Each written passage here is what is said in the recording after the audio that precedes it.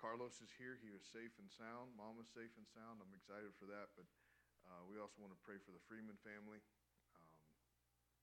God's doing some changes in their life, and I'll leave it at that. But God knows what's going on, and God answers unspoken requests as well. So because God knows the situation. All we got to do is say, hey, this person needs your touch, God. And so we'll pray for the Freeman family, and I would ask you to continue to pray for the Freeman family as God's working and changing things in their life. Change is not always fun, and sometimes it's hard to get used to. And all that being said, just keep them in your prayers, and I know God will bring them through all the way and give them strength. So let's pray for these folks, and let's pray for today. Lord, we love you. We thank you for your grace and mercy. God, I thank you for the opportunity that we have to be in your house this morning. God, I thank you for this group of folks, Lord, that love you, that love your word.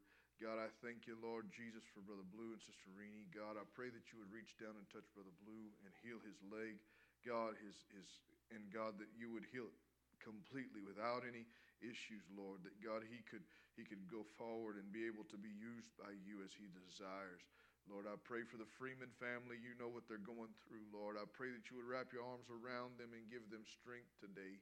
Lord, let them feel the help of God come upon them this morning.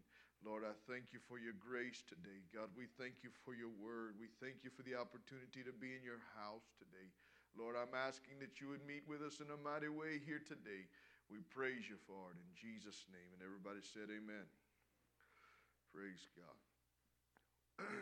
We're going to go straight into Hebrews chapter number 12. This lesson we've been based on this scripture, follow peace with all men and holiness, without which no man shall see the Lord. And we've read this scripture many times. I've dissected it many times. I've also brought in salvation from John chapter 3. We've talked about John chapter 3, how Jesus said, except a man is born again, he cannot enter into the kingdom of God. If he's not born of water and of spirit, he cannot enter into the kingdom of God. If he's not born again, he can't see the kingdom of God. And just as being born again is essential to my salvation, we also have to have this thing called holiness in our life.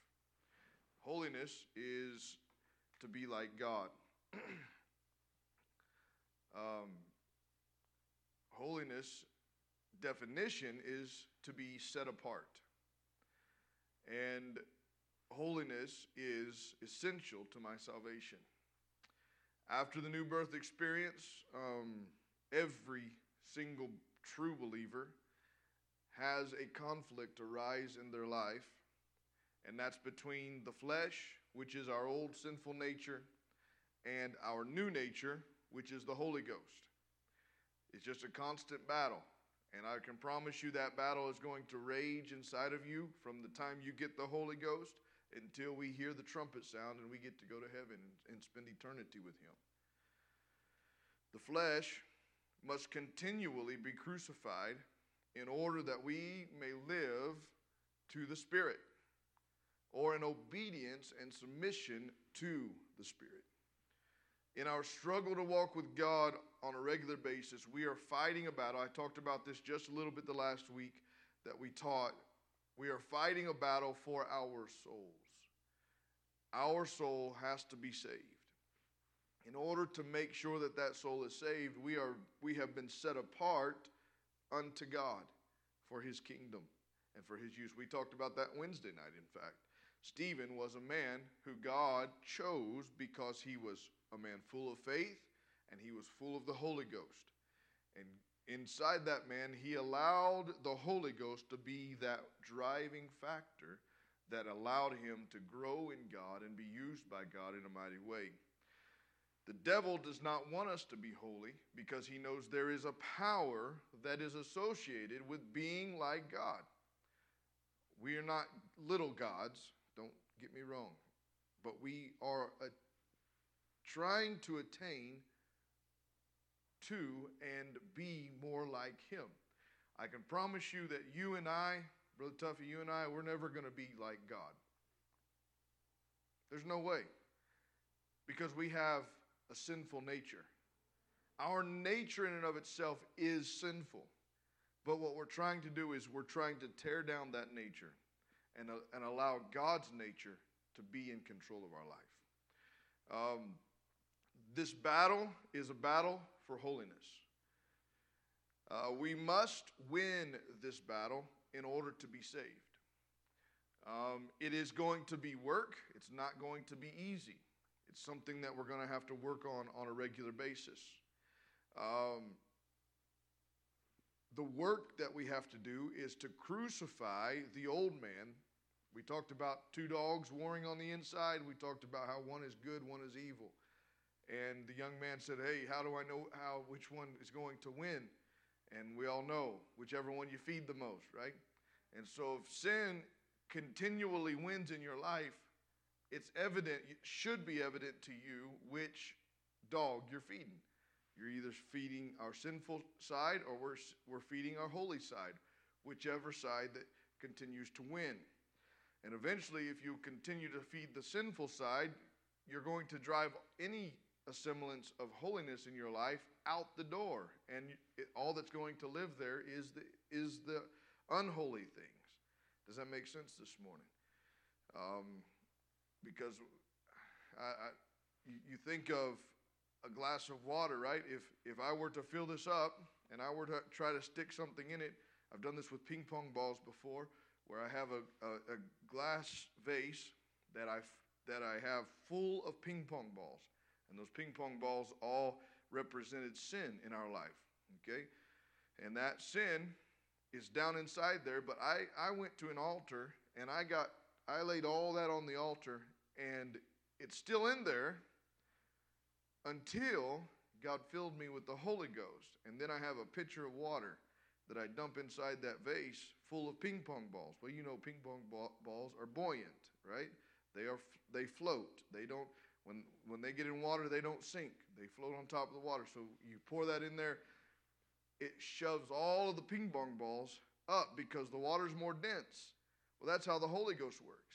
When we get filled with the Holy Ghost initially, God comes in and he goes, I'm dumping all of my stuff inside of you. I'm pouring all of me into you so that I can wash out all the nastiness that you said you don't want to be a part of anymore.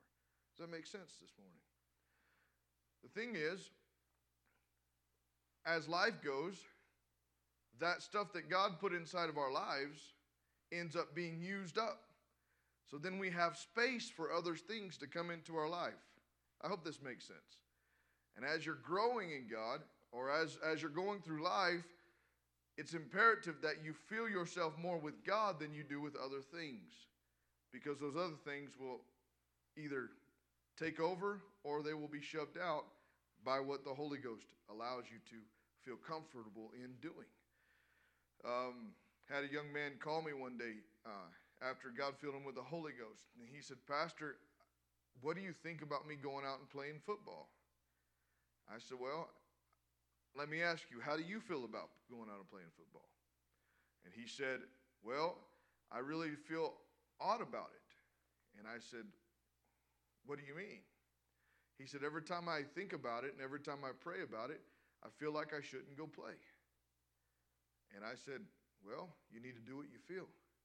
Because that new Holy Spirit that lives on the inside of you is trying to talk to you about that situation. And that's something he doesn't want you doing.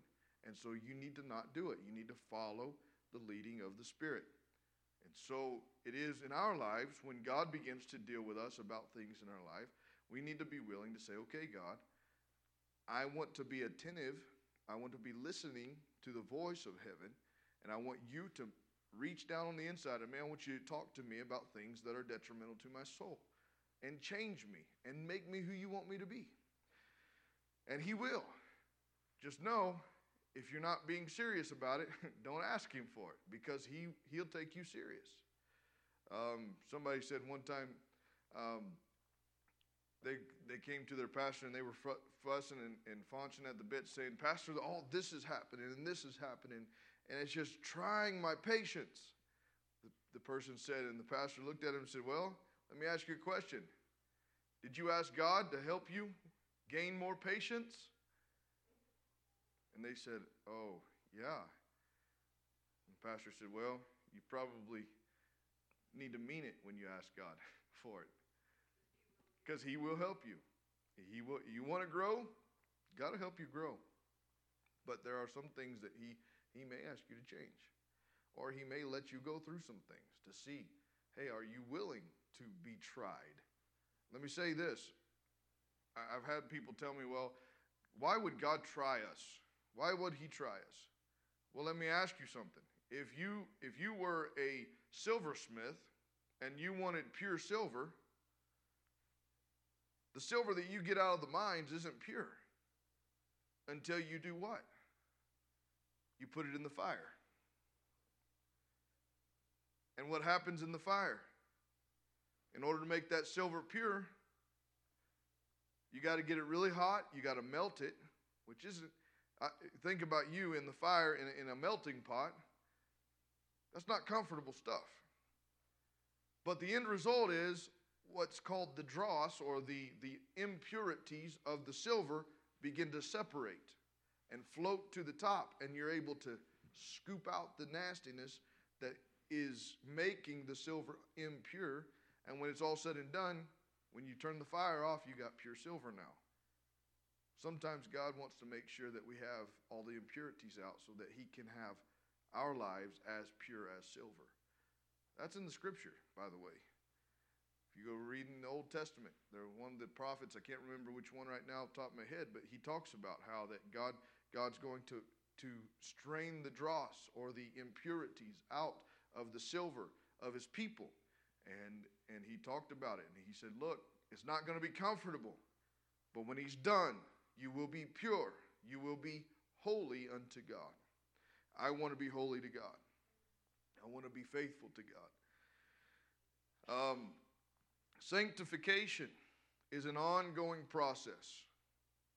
Sanctification begins at new birth. When you get filled with the Holy Ghost, when God fills you with His Spirit, evidenced by speaking in another tongue.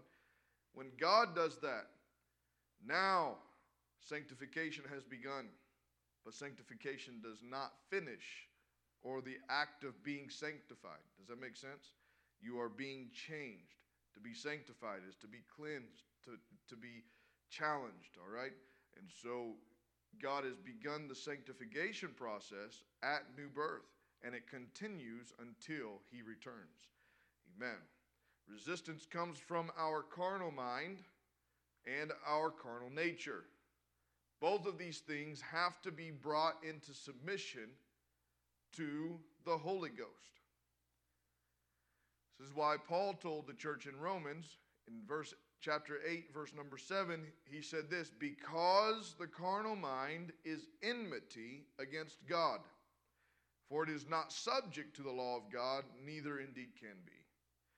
And so we have here the fact that my carnal mind, the things that I think of, if I allow carnality to take place in my life and allow my mind to think on those things, this is where it's very important for us to be careful what we allow to come into our lives, what we allow to come into our eyesight, all right? If I'm watching things that are sinful and I'm entertained by those things, Jesus said that we are just as guilty as the ones doing the act of sinning. Does that make sense this morning? I don't want to be entertained by the sinful. I want to make sure that whatever's coming on the inside of me. In fact, my brother a few months ago was teaching here about the window of the soul. And the window of the soul is our eyes. The scripture calls it that very thing. And as you begin to look at things and you allow them to come on in the inside of you, you begin to allow those things to determine what you think about and what you dwell upon. And before long, if you're not careful, based on what things you're allowing yourself to bring in, then your mind can become carnal. And what Paul said was the word enmity in this verse simply means the enemy of. So we could literally have said the carnal mind is the enemy of God. All right? And so that's why it says at the end, it is not subject to God. It is not under God. It is not obedient to God. And neither can be. So personal holiness, I want to make this very clear, personal holiness is voluntary. It's voluntary. It cannot be pushed upon you. You, my friend, must desire to become holy as God is holy. This is where I have a lot of problems with people trying to come in and saying, hey, you've got to live this way, this way, this way, this way, this way. And if you don't, you're not going to go to heaven. Well, here's my thing.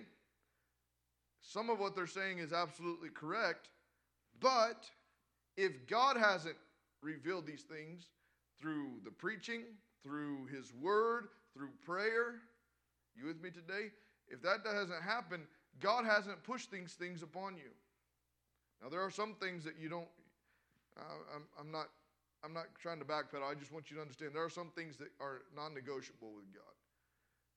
We're not crossing the line. And so we want to make sure that, hey, we need these things in our lives. But there is some things that we have, like the Pharisees, churches have put together saying, hey, you have to live like this if you want to be pleasing to God. When in reality, is it the truth? I've said this before. I mean, as I mentioned, I don't know what night I mentioned this, but there was a preacher who actually got up to his people and said this. It's on the internet. He broadcast it live. He told his church, he said, look, if you're not prospering it and you aren't living a blessed life, then there's sin in your life.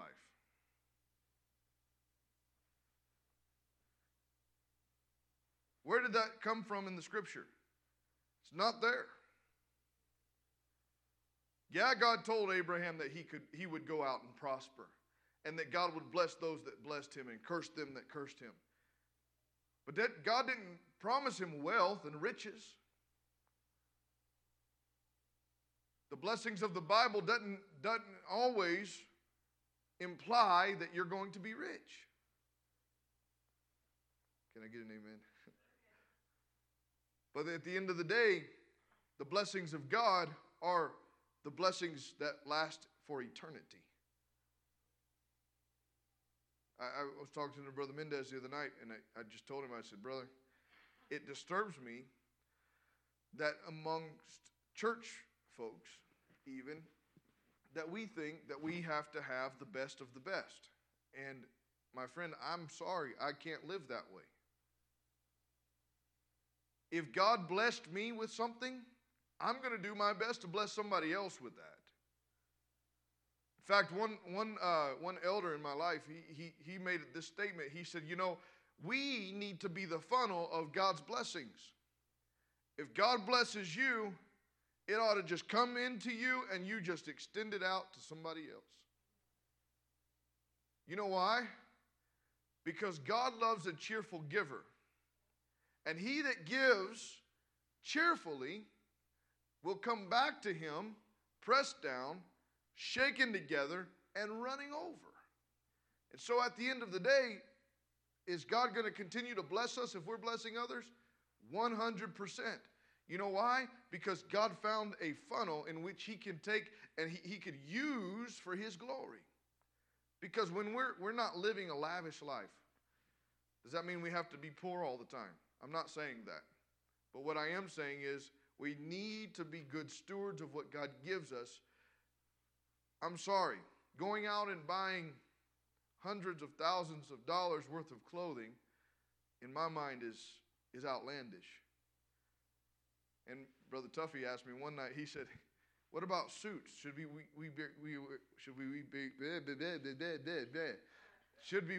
oh my goodness. Should we be wearing nice clothes like this? My answer to that is, I think the most expensive suit I've ever bought was like $175. Because I don't believe in going out there and buying these high-dollar designer suits. You know why? Because I know the kingdom of God could use that extra money to do other things. And if I can bless the church, or if I can bless somebody in the church with that extra money that I have, I'm going to do my best to do that. Hey, my closet is full of suits from the thrift store. Not the thrift store, but from Savers.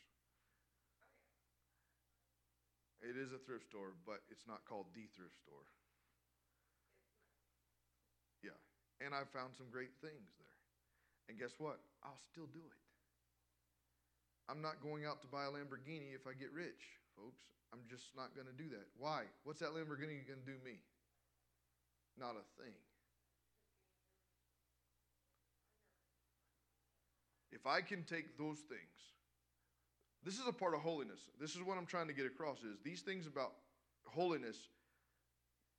Yes, it's important how we look on the outside. We need to be modest. You guys understand modesty, right? We want to be modest. We don't want to be consistently walking around showing our bodies off. Number one, we're not trying to bring glory to our body. I don't care how beautiful your body is. Does that make sense? God didn't create us for us to receive glory. He created us to give glory to Him. That's why you see my family, we're not always walking around with revealing clothing, because number one, you don't want to see this.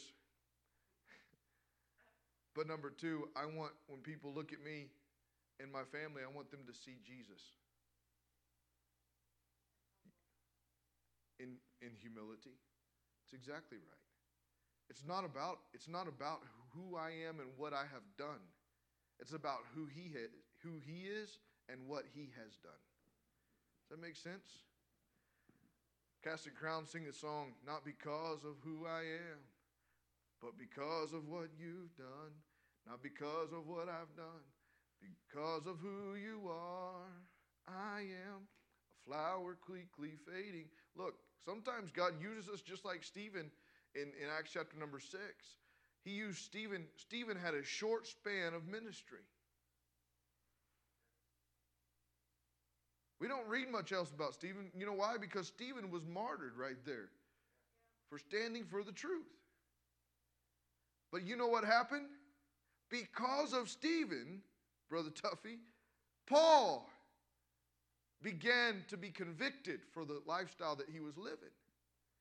And you get to chapter 9, and you see where Paul is knocked off of his horse onto the ground and blinded. And before chapter 9 is over, Paul is filled with the Holy Ghost, and he is doing his best to make amends for the wrong things that he had done. And we have 2/3 of the New Testament because of Stephen, who was willing to allow God to use him. So let me ask you a question. All of us under the sound of my voice, and maybe those listen to this later, let me ask you a question. Are you willing for God to use you even if it's just for a week's time? I'm not saying that's how long it was for Stephen. All I'm saying is, are you willing to be used if it's a short time or if it's a long time? My mind says, God, if you're done with me tomorrow, I will have been satisfied knowing that I was able to follow the leading of your Spirit up until this time. Amen. I'm not looking to get wealthy. I'm not looking to become rich. I'm not looking to become famous. Now, I have taken some flack because I didn't put my name on our church sign, and I'm still thinking about it. I got to get that church sign done in the next week or two. In fact, I should have some extra time while I'm traveling this week. But the thing is, I've had people say, well, why haven't you put your name on the sign? Because to me, I'm not building a church for me. But then somebody reprimanded me and said, well, how are they going to know who the pastor is and who they're looking for?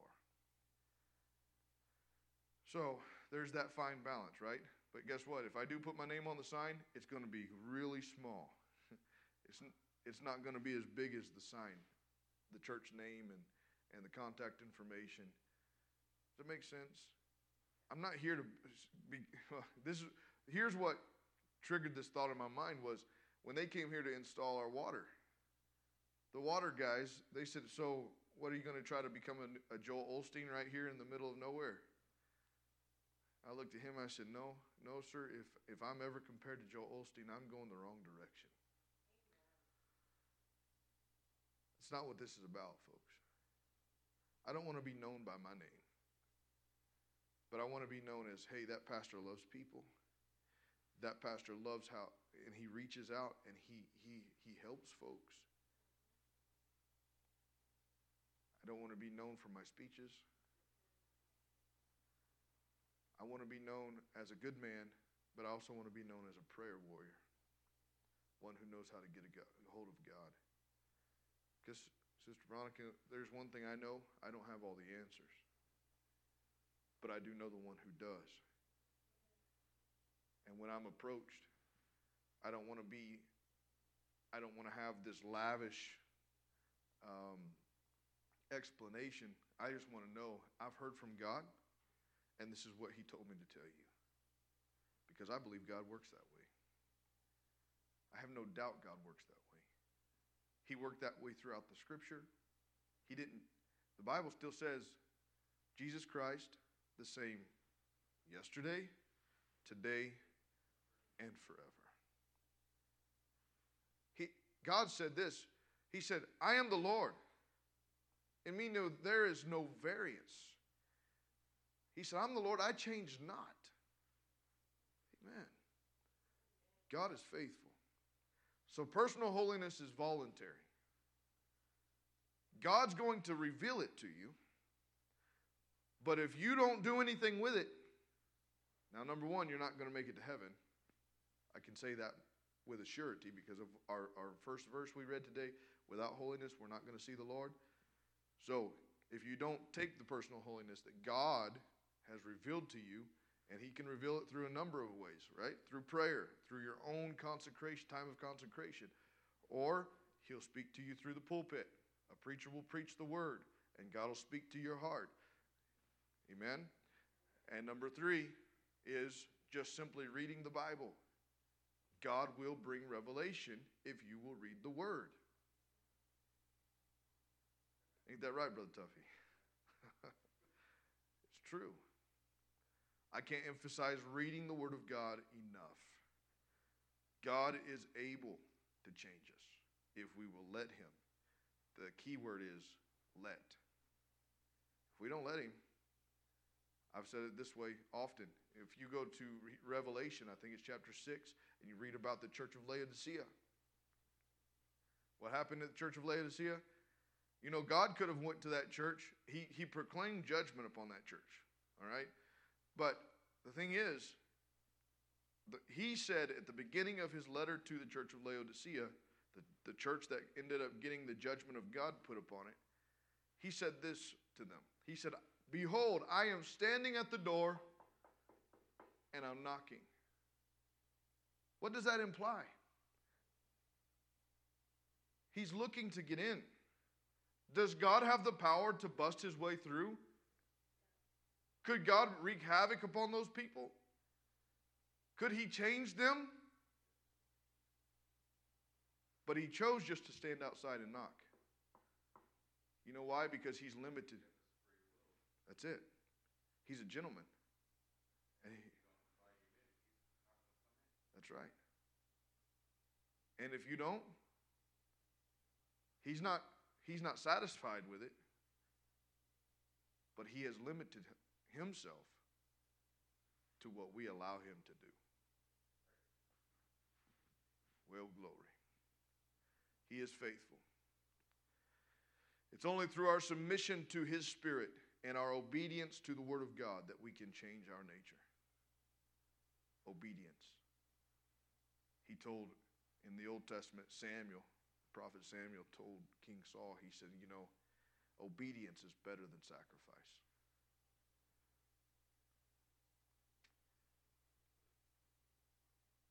It's better than sacrifice. I'm not going to delve into that, but the carnal mind also refuses to submit to the law of God.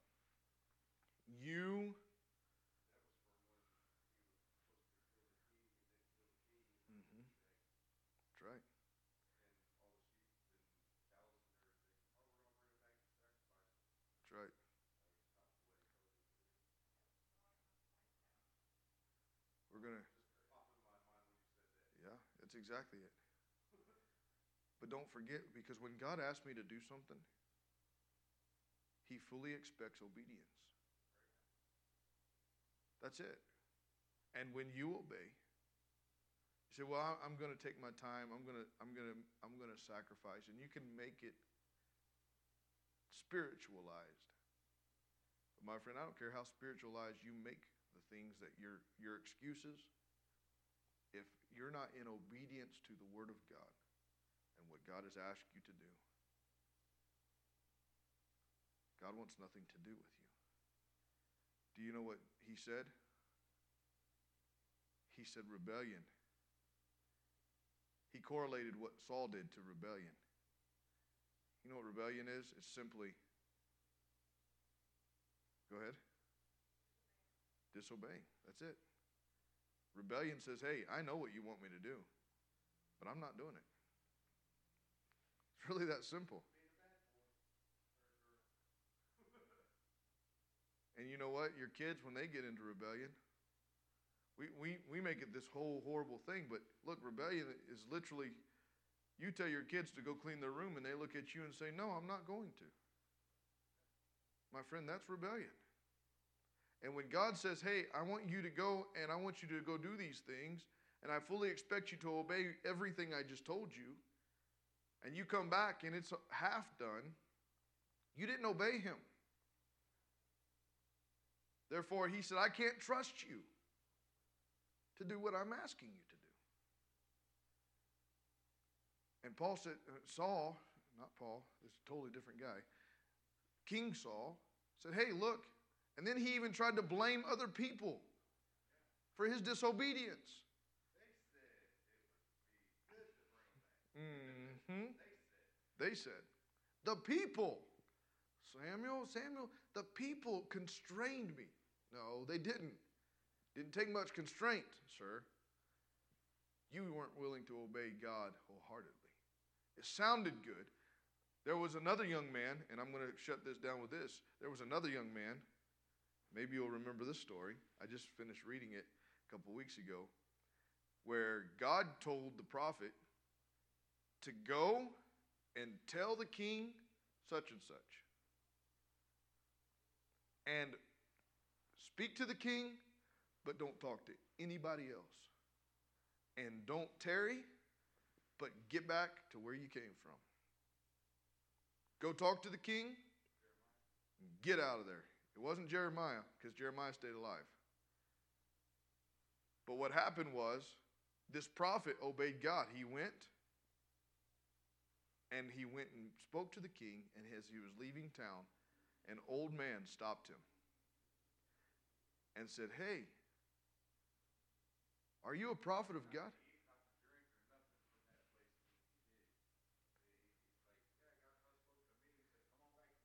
Mm-hmm. But it didn't align with what God had already told him.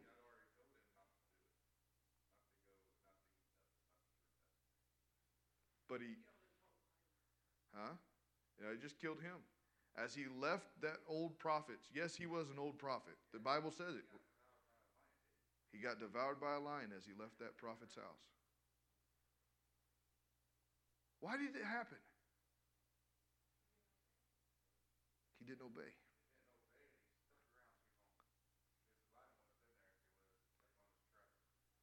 He wouldn't have. But I believe...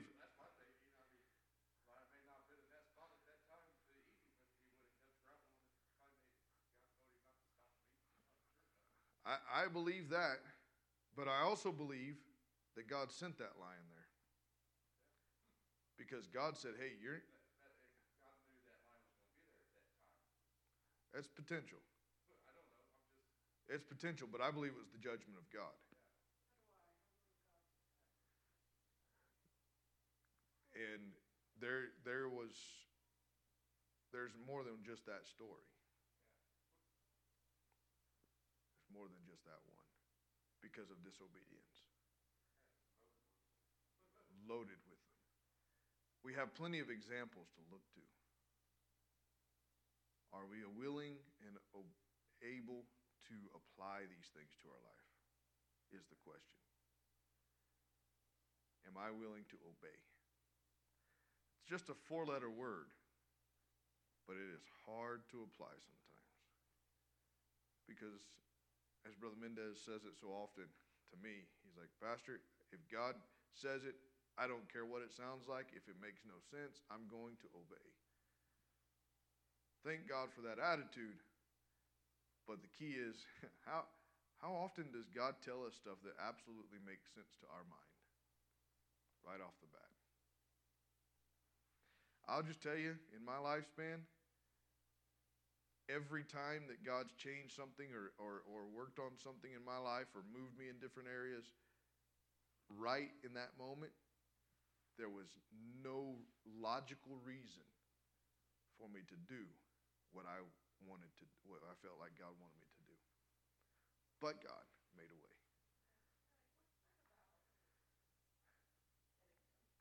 Yeah. Well, I'll say this. When we bought this building, I just drove by it one day and I said, you know what? That'd be a good place for us to have a church. And then people started telling me how all the horror stories of all the people that owned the building before us, they couldn't get permits and clearance to have church or even open a business or whatever because there's not enough property for parking. And then later on they tell me that they shouldn't have ever given us occupancy of this building because we don't have enough room to park cars for the amount of space that we have in the building. But guess what? In a moment, God worked it out to where we got a unanimous vote from the council saying occupancy's good. We were approved to start having church in this building. God did that. When they went back and looked at it again, they said, hey, sorry, if we were to vote it again, you would not get occupancy. So you can't tell me God didn't do that. But I'll say this, it was because we were obedient to God and we moved when God said, go. And I had more trouble getting the clearance to do things here than I had to get the building. God bless us. We only paid $3,000 for this property. So the church owes $0 to anybody except for the electricity. So God's been good to us. And God can be good to you as well, as long as we stay obedient to him. Amen. Let's get ourselves refreshed here this morning, and let's spend some time in prayer. And we're going to start church here in about 30 minutes. I want to have the Holy Ghost move in this place today. Amen. Let's spend some time talking to the Lord.